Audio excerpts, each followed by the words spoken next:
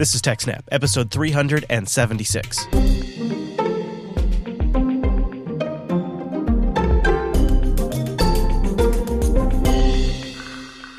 Hi, everyone, and welcome to TechSnap, Jupiter Broadcasting's weekly systems network and administration podcast. We recorded this episode on July 26th, 2018. It's brought to you by our three great sponsors, iX Systems, Ting, and DigitalOcean. I'll tell you more about them as the show goes on. My name is Chris, and joining me every single week is my co-host, the admin, the engineer, and the presenter. It's Mr. Payne, Mr. Wes Payne. Hello, Wes. Why, hello there, Chris. Hey there, Wes. Why don't we start out with a story that piqued my interest as a frequent road tripper? It appears it's much easier to confuse navigation systems than we would have liked. Researchers from a number of renowned institutions, including Virginia Tech, the University of Electronic Science and Technology of China, and Microsoft Research, have concluded that it is possible to spoof GPS signals and send people in the wrong direction. The worst part? This can all be done with less than $250 worth of equipment. The researchers tested these findings in a range of attacks launched in China at night.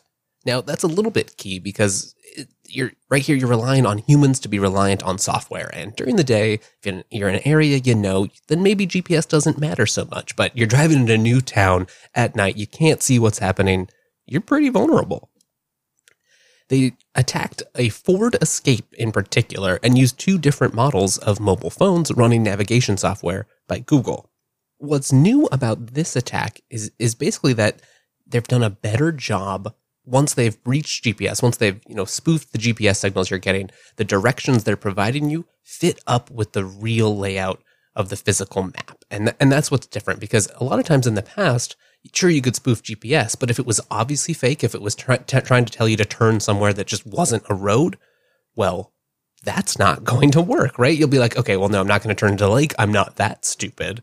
But if you don't know where you're going, you don't know how far it is, you don't really have any sort of human heuristic senses to save you, and you're given bad directions, now that is a worthwhile attack. Yeah, and I honestly do know folks that would turn right into a wall if the GPS system told them to. We know them. They may or may not work with us here at the network, and they may or may not just live blindly by their nav when they're driving in new areas. And it may or may not be someone that sometimes may or may not go by the name of Noah. I don't know. Yeah, exactly. They were able to test this with various traffic simulators across China and the United States, and it can work in real time using a portable GPS spoofing tool that basically it retails for around $223. It can be attached to any vehicle or put on a car that tracks another one from a distance of up to 50 meters. Hey, that's pretty good as long as you can follow someone through traffic. 38 out of the 40 participants, now that's not a giant sample size here, but it's something, followed the navigation to all the wrong destinations. If the attacker aims to endanger a victim or, just confuse them, the new algorithm can successfully craft special attack routes that contain wrong ways for about 99.8% of the trips. Now, I don't know if this is immediately useful, and it's definitely a more targeted attack because you need some sort of endgame. Sure, you could start with some low-level, just trouble causing, basically, of spoofing GPS and allowing people to be redirected, confused, not get where they're going, cause all kinds of traffic congestion. I think targeted attacks are really where this is going to be a big deal once it becomes more plausible, once you've done a better job.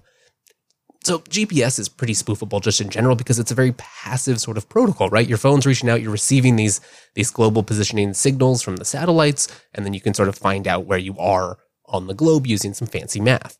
And the signals themselves are inherently weak because of how far away they're being transmitted from, so it's pretty easy to interfere with them. Yes, exactly. And I think where this comes in is they've just done a better job of integrating with the ways that GPS are actually used by end users, right? So you've got your Android phone, you're using Google Maps, you've slapped that up on your phone holder, on your dashboard. Hopefully you're not just holding it in your hand, and then you're just blindly following it. So if it looks realistic, if it's using realistic routes, if they can put in a ghost location that looks like it's actually leading you to the Costco that you wanted to go to, but is actually sending you to a bad part of town where you're going to get mugged or attacked or kidnapped, that's real trouble.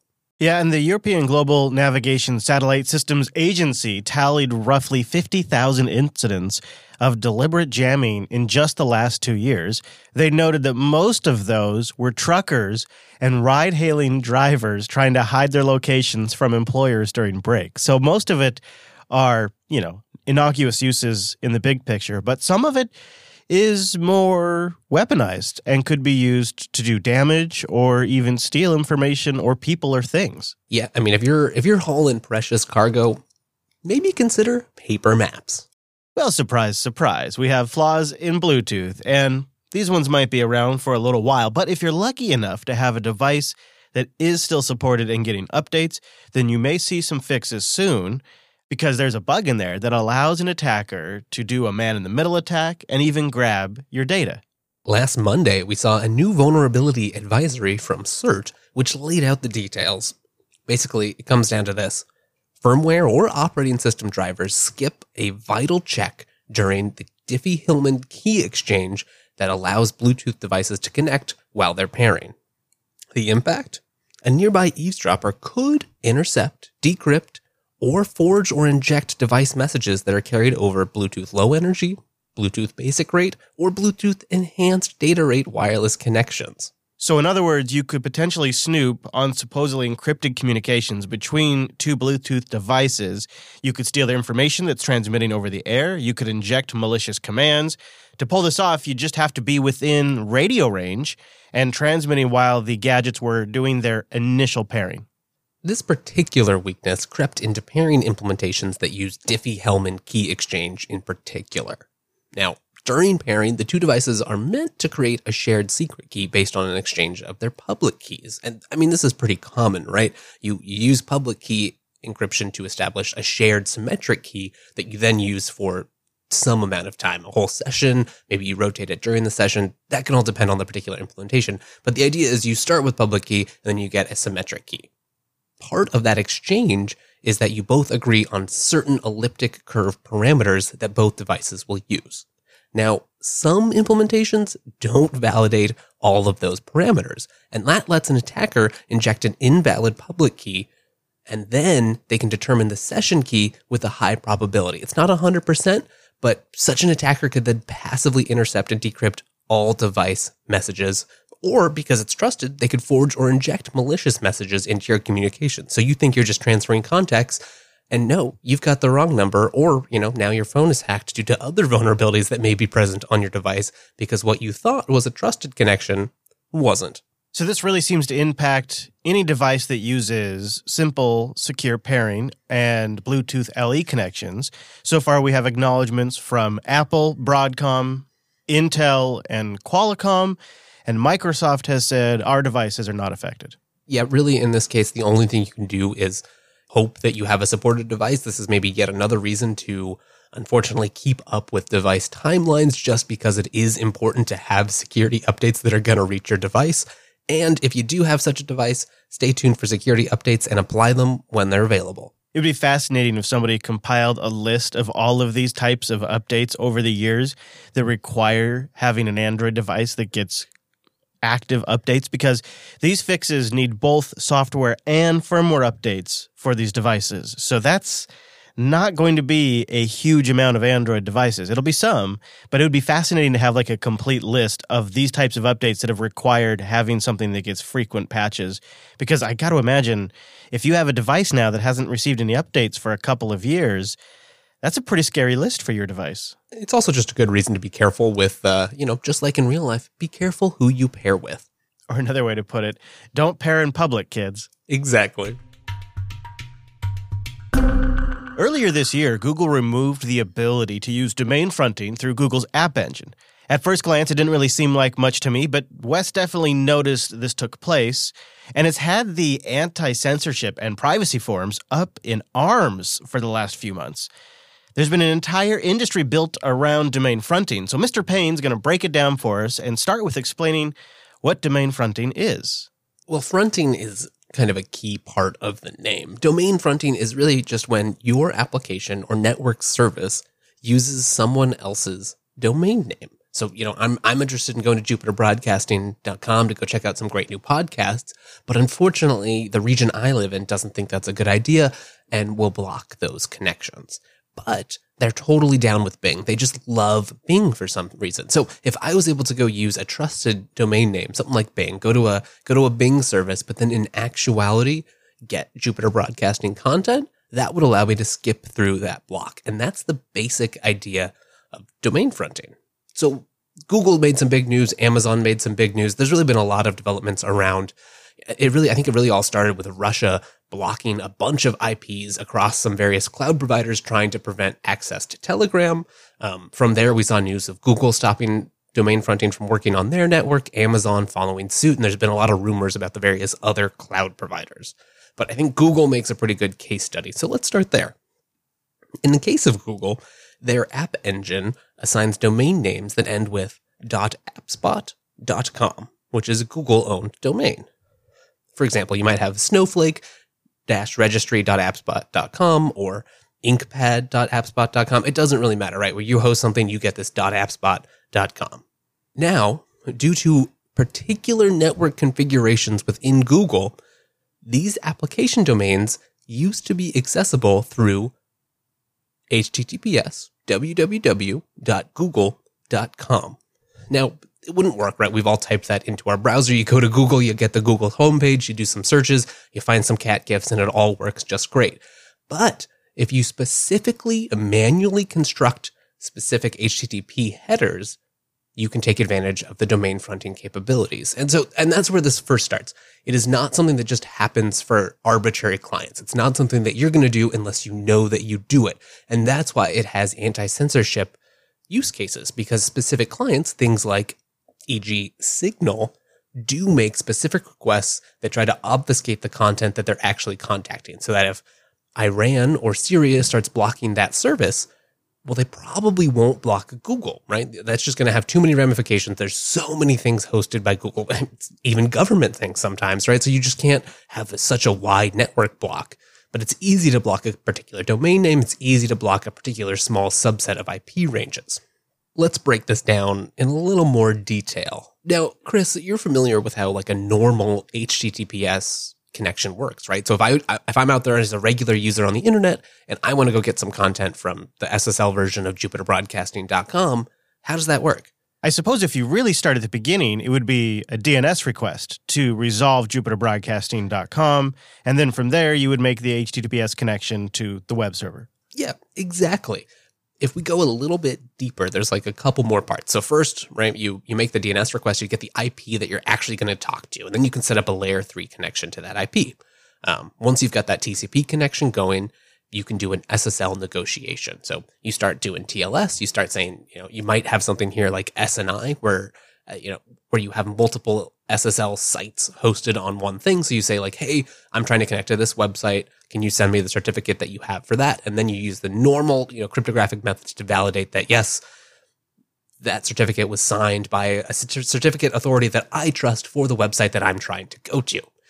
Now, the part we kind of forget in our, HTTPS everywhere world is that after that happens, there's still regular HTTP that happens under SSL. And so you send a normal HTTP 1.1 request with a host header saying, hey, I want to get, / for your website, and I'm trying to get the website for a specific host, in this case, jupiterbroadcasting.com. Where that's a little bit different when you're doing domain fronting is all that first stuff is totally the same. So let's say we were trying to do this over Google, right? So we would set things up. We would be using a trusted Google domain name that we would think third parties would not dare to block. We would connect to, DNS would look up and give us the IP of that usually something like some sort of, Google Edge CDN that does a bunch of caching for their sites. They would also have SSL termination set up. Once that all happened, instead of requesting that specific Google domain, we would instead request jupiterbroadcasting.com. And if we'd configured it correctly so that was hosted on Google's infrastructure, Google's proxy or cache at that edge would know how to serve that content, right? It doesn't care about DNS. It doesn't care about SSL termination. That's all been offloaded onto some load balancer or firewall way up in the stack. So at this point, it's just something serving HTTP, and it all gets encapsulated, as the request returns to the user. And if it knows how to serve that request, and that part is key, right? So like, it can't just be any old website. You need to be either hosted on that CDN or hosted on backend services on the same IP or on the same network that it knows how to access. But if it does, it can go serve you that content. And it looks like you've hit a legitimate Google website, but you've gotten content from whatever arbitrary backend that you've managed to set up.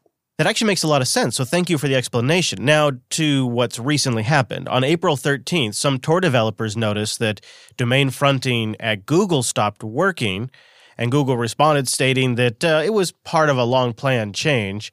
And interesting, around that same time, Amazon disabled domain fronting on Amazon CloudFront as well, which I'm not quite clear why they would want to turn this off, and if something has changed recently. Yeah, I think that's where it gets a little bit difficult to negotiate, because there are a lot of legitimate anti-censorship use cases here, right? Especially in parts of the world that, don't have a lot of respect for free flow of information. And we're very privileged in that regard. Not everyone is. And I think there's a lot of legitimate interest in trying to find ways using the open internet to sort of, get people the content they want. Now, that doesn't want to we don't want to encourage illegal or unethical behavior, but a lot of times there are very legitimate use cases to just have information, and censorship on some of the more sketchy areas of the internet it's just not a good thing.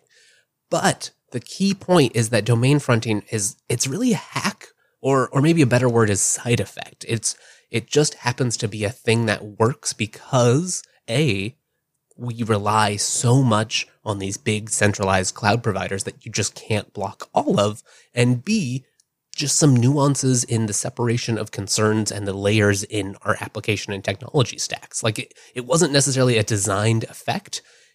If you think about it in the small, if you run in just like a simple DigitalOcean server, let's say, and you've got an Nginx site set up, it's hosting 3 different things. You set up domain names so that three different domain names are all served by this one droplet.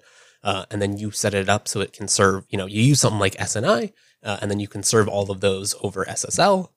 And then maybe you've got some proxy, right? Because, behind that, you might have one static site. You might have a PHP app running that you need to, forward over a socket. You might have something where you're actually forwarding back to an internal network somewhere else, or another host that's connected with their internal networking. There's tons of different use cases. And so that you could use this there, but you wouldn't. You would just rely on the fact that almost all the time, the DNS name, the SNI name, and the host header all match. And it's only in particular configurations that you can actually take advantage of this. And then in particular, the fact that like 3, 4, I don't know, maybe 10 at the most providers dominate these giant CDNs at the edge that actually serve all this content, that's the thing that makes domain fronting actually work at all or have any real place in the world. Because if it's, if it's some small provider, you'll just block them. But if it's Google or Amazon or Microsoft or Cloudflare, you can't block them because they're, your citizens will complain there's too much legitimate content on there.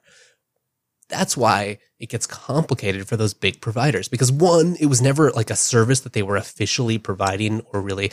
Now, there has been some talks about it. There has been some, some winks, some backroom nods about like, yes, this is happening. It's not like they didn't know.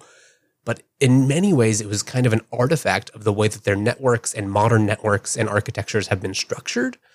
And it could prevent some problems for their brands because, yes, you can use it for anti-censorship, but there's been multiple accounts of malware using the same thing. Because if you can get your stuff hosted, or you can get a proxy or a cache behind a legitimate domain name that knows how to forward to your content, you can get access to it no matter what. So you could, if you were a malicious user, let's say you could front using like Dropbox's website. If you could make a connection out to Dropbox, that looks pretty normal on a network. IDS systems won't care. There's probably already whitelists or other rules set in place that like, oh yes, this looks like normal traffic, or someone's connecting to Slack, or someone's connecting to Google. But if you can then use that to forward, maybe you're stealing intellectual property, maybe you're connecting to a command and control server to control your botnet, that's where it gets difficult. And I think the risk just for large companies has become too much.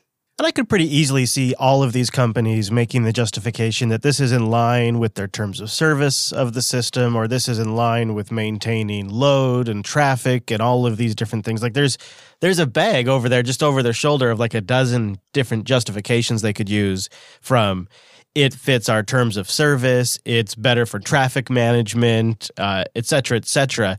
And it also happens to line up with current political goals. So it seems like this is always going to happen, but it does have a censorship effect in a way. And so some people like Senator Ron Wyden and Senator Rubio are attempting to raise awareness about this and attempting to get information out of Google and others. So there is some pushback about these changes, but I think it's probably here to stay. Yeah, I think you're right. I mean, there's just a lot of considerations on the big content provider side where you don't want your brand to be tarnished. There may be legal implications about people, I don't know how much trademarks come into play over certificates, but just using those names at all.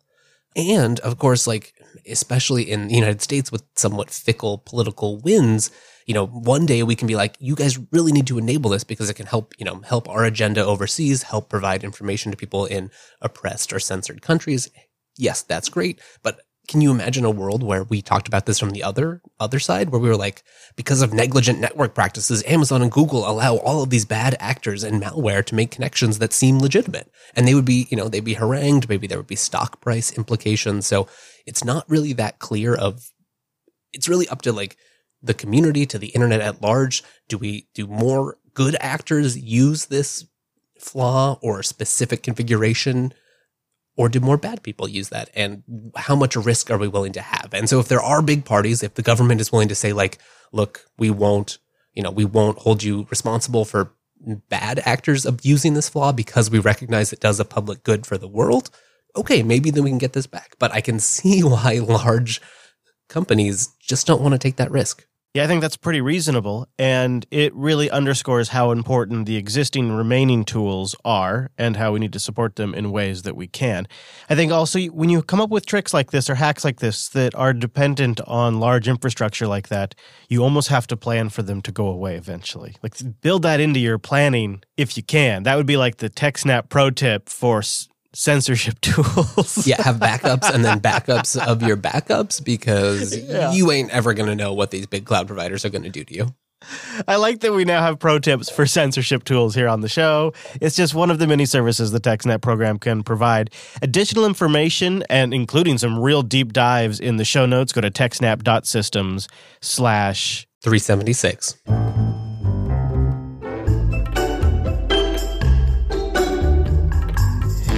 Let's take a moment and thank the folks that make this show possible, like iX Systems. Go to ixsystems.com/TechSnap to learn more about iX Systems and support the show. In fact, they got a white paper there you can download. I'm going to make a jingle out of that one day. They got a white paper there you can download, where you can download that white paper and learn more about iX Systems and perhaps encourage the folks around you. Encourage adoption in your organization of iX Systems. You're going to want to build your entire infrastructure around this. If it matters to your business, build it around iX. They know how to create workloads around open source software, and they work closely with hardware providers upstream. That's why they're behind TrueNAS and FreeNAS. Yeah, you know all about FreeNAS. We talk about it all the time. But go check out TrueNAS, which provides unrivaled data integrity protection by using, what else? OpenZFS, which we all know and love, but they also combine it with tons of compatibility. It's both a NAS and a SAN, supporting multiple block and file protocols, which gives you flexibility in choice of application while reducing the number of storage arrays you need.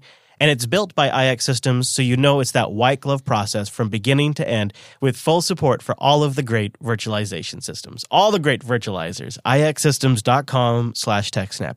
Nobody builds it like iX, and they're the only ones we recommend. They're also great members of the community. Go check out their blog for great insights to events that they attend. ixsystems.com/TechSnap. Enterprise features for all sizes of business, with TrueNAS and FreeNAS and custom systems they've built for any solution you need that runs on open source. ixsystems.com/TechSnap. And a big thank you as well to Ting for keeping this show on the road, techsnap.ting.com. Ting is smarter than unlimited. If you use less, you pay less. And when you go to techsnap.ting.com, you get $25 off a device. Or if you bring a device, and by the way, they have CDMA and GSM networks, then they'll give you $25 in service credits. Now, that'll probably pay for more than your first month because the average Ting bill is just $23 per phone per month. You pay for what you use, a fair price for however much you talk, text, and data you use. And they have nationwide coverage, so Ting's got you covered there. And they have no contracts, no termination fees, no service agreements, quote, unquote. Nothing weird like that. You're always in control with their fantastic control panel and their excellent customer service, who are a little bit on the maniac side. I don't know how they can be so passionate at their jobs. It starts because Ting hires Android geeks or iPhone geeks, so they're people that are really passionate about phones. They're the guys and gals that fix people's problems in the family and in the social group. That's who Ting hires to do their customer service, and it's brilliant. I remember one time when I was stuck in Montana, and I had a MiFi issue, and they stuck on the phone with me for an hour and 45 minutes until my problem was resolved. Even including getting disconnected once. That's why Consumer Reports ranks them as one of the best phone carriers in their survey. And Consumer Reports doesn't endorse products or services. They just tell it like it is. And that's their opinion. And mine too. I've been a customer for more than 4 years now. TechSnap.ting.com. Go there to learn more and check them out. And after you go to TechSnap.ting.com, why not wander on over to their blog, where they have a few fiber optic cable networking term breakdowns for you to help explain what it all is, just in case you're trying to get up to speed on what all the different terms with fiber optic networking mean. They've got a handy guide to help you. Start by going to techsnap.ting.com. And the highest of high fives to DigitalOcean, do.co/snap. Thank you to DigitalOcean for sponsoring the TechSnap program. And thanks to you guys to going to do.co/snap, because you support the show and get a $100 credit where you can kick the tires over on DigitalOcean's crazy, cray-cray fast infrastructure with all enterprise-grade SSDs, 40 gigabit connections coming into the hypervisors. Of course, it's KVM and Linux on the host platform, and then you can deploy free BSD, all free BSD, and nothing but... Oh, what's that? Hold on. Note coming in from the back office. Says here they also have tons of great Linux distributions. Oh, like many of the popular Linux distributions you would expect. Oh, okay. Oh, including one-click deployments of applications. You just click one button and you get the entire thing. Oh, and it turns out they do as well have FreeBSD. They have some of the easiest to use tools I've ever used whenever managing a virtual infrastructure. They call them droplets. I call them gifts from DigitalOcean. You go there, you use that interface, and even if you've never deployed a server before, you'll find it simple and straightforward. But if you've been doing it for years, you'll find it extremely powerful and sophisticated. Plus, they have an easy-to-use, well-documented API on top of that, where you can integrate into your tools or take advantage of tons of open-source tools already built. Monitoring and alerting, cloud firewalls that block the traffic at the network level, data centers all over the world with a 99.99% uptime SLA. Now, my favorite system is just 3 cents an hour, which will get you 4 gigabytes of RAM, 2 CPUs, 80 gigabytes of SSD, 3 terabytes of transfer, and it's 3 cents an hour. But with that $100 credit, I'm going to encourage you to go big. So go to do.co/snap, get the $100 credit, and try out some of their flexible droplet plans. These are a great deal where you can mix and match the resources that you need for your application. Or why not play around with one of their dedicated CPU droplets if you have some CPU-intensive workloads coming up? Check them all out at do.co/snap. And while you're there, if you're trying to wrap your head around Kubernetes, they have a great guide they just put up on networking under the hood for Kubernetes. It's a great breakdown of how the terminology works, how the different parts interact as a whole. And of course, it's in their traditional, well-done, easy-to-follow, great design for these types of guides. Check it all out by going to do.co/snap. And a big thank you to DigitalOcean for sponsoring the TechSnap program, and a big thanks to all of you who visit our sponsors' URLs.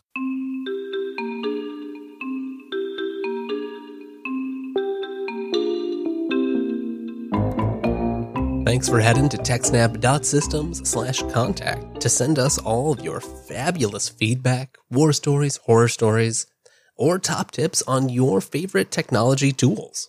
One tool that got a ton of feedback this week is Duplicati. In particular, Matthias writes to us with his review of why he likes it just so much. He writes, I was just listening to an episode on backups. A solution I really like is Duplicati. Duplicati is a tool that runs on localhost as a web app, and it acts as a front end that you can bring in an arbitrary backend. It supports everything from local drives to S3. It runs on Windows, Mac, and Linux, of course. And the software lets you configure different backup schedules using different retention policies and backends. The setup I like is to have a dedicated drive for local backups and then also use DigitalOcean Spaces for offsite backups.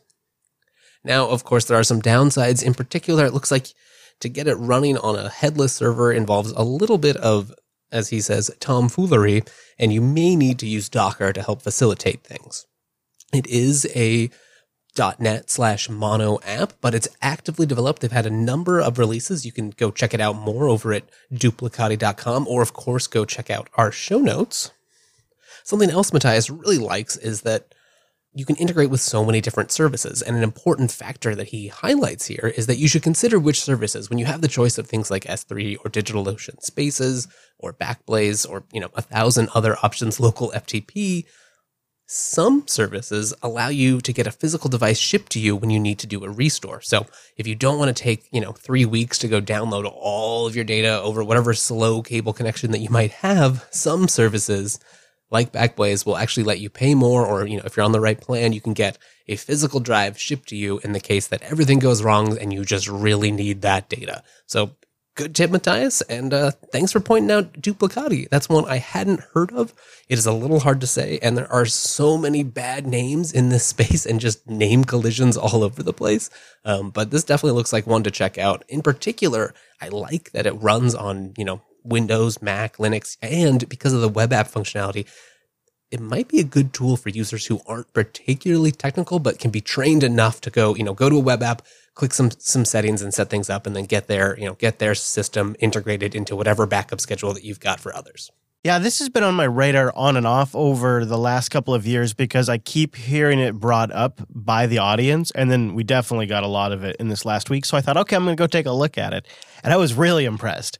I agree with what you just said there, is the web UI is straightforward and easy enough that you could, as an administrator, set it up and then hand it off to somebody who's more of a support role to manage the backups and check to make sure things worked and restore files. That could all be done by somebody who's not necessarily the primary sysadmin. And I love that about a system, because if you're deploying something for an enterprise or even a small office and business, it's nice if you can break it up like that. So yeah, your analysis is correct based on what I saw, and I am very, very tempted to give it a go. It looked really great, and even if it was just initially in a Docker container or running it maybe in a VM on our FreeNAS here, I think it could be pretty useful. So I really appreciate the audience telling us about that. We also got some feedback from Ben, who just wanted to make sure we point out some of the basics for backup. Make sure at least one full copy is offsite to protect in the case of a fire or theft, and make sure that one copy, at least relatively recent, perhaps a weekly snapshot, is kept completely on cold storage, air-gapped from everything, and ideally not connected to a power-on system. In the event of a complete compromise, then you know you're safe because it would be completely out from everything else. Now, we used to take a very regimented approach at several different places I worked at rotating physical media, where somebody would actually get in their car and we had a special locked case, and we would carry tapes from one secured facility to another secured facility that was at the other end of town, and that was what the company considered offsite and good enough. You could argue that that's not enough, and that perhaps they could have just invested in services that take care of that, but that was something they were very aware of, and they checked it off as one of their due diligence for their data, and there is actually some legitimacy to that idea, is getting your data offsite, getting it disconnected from your primary systems. A weekly snapshot is great. All of that is, I think, pretty key. And we got a great email that came into the show that talked about the challenges when you're dealing with gigs and gigs and gigs of encrypted backups as well.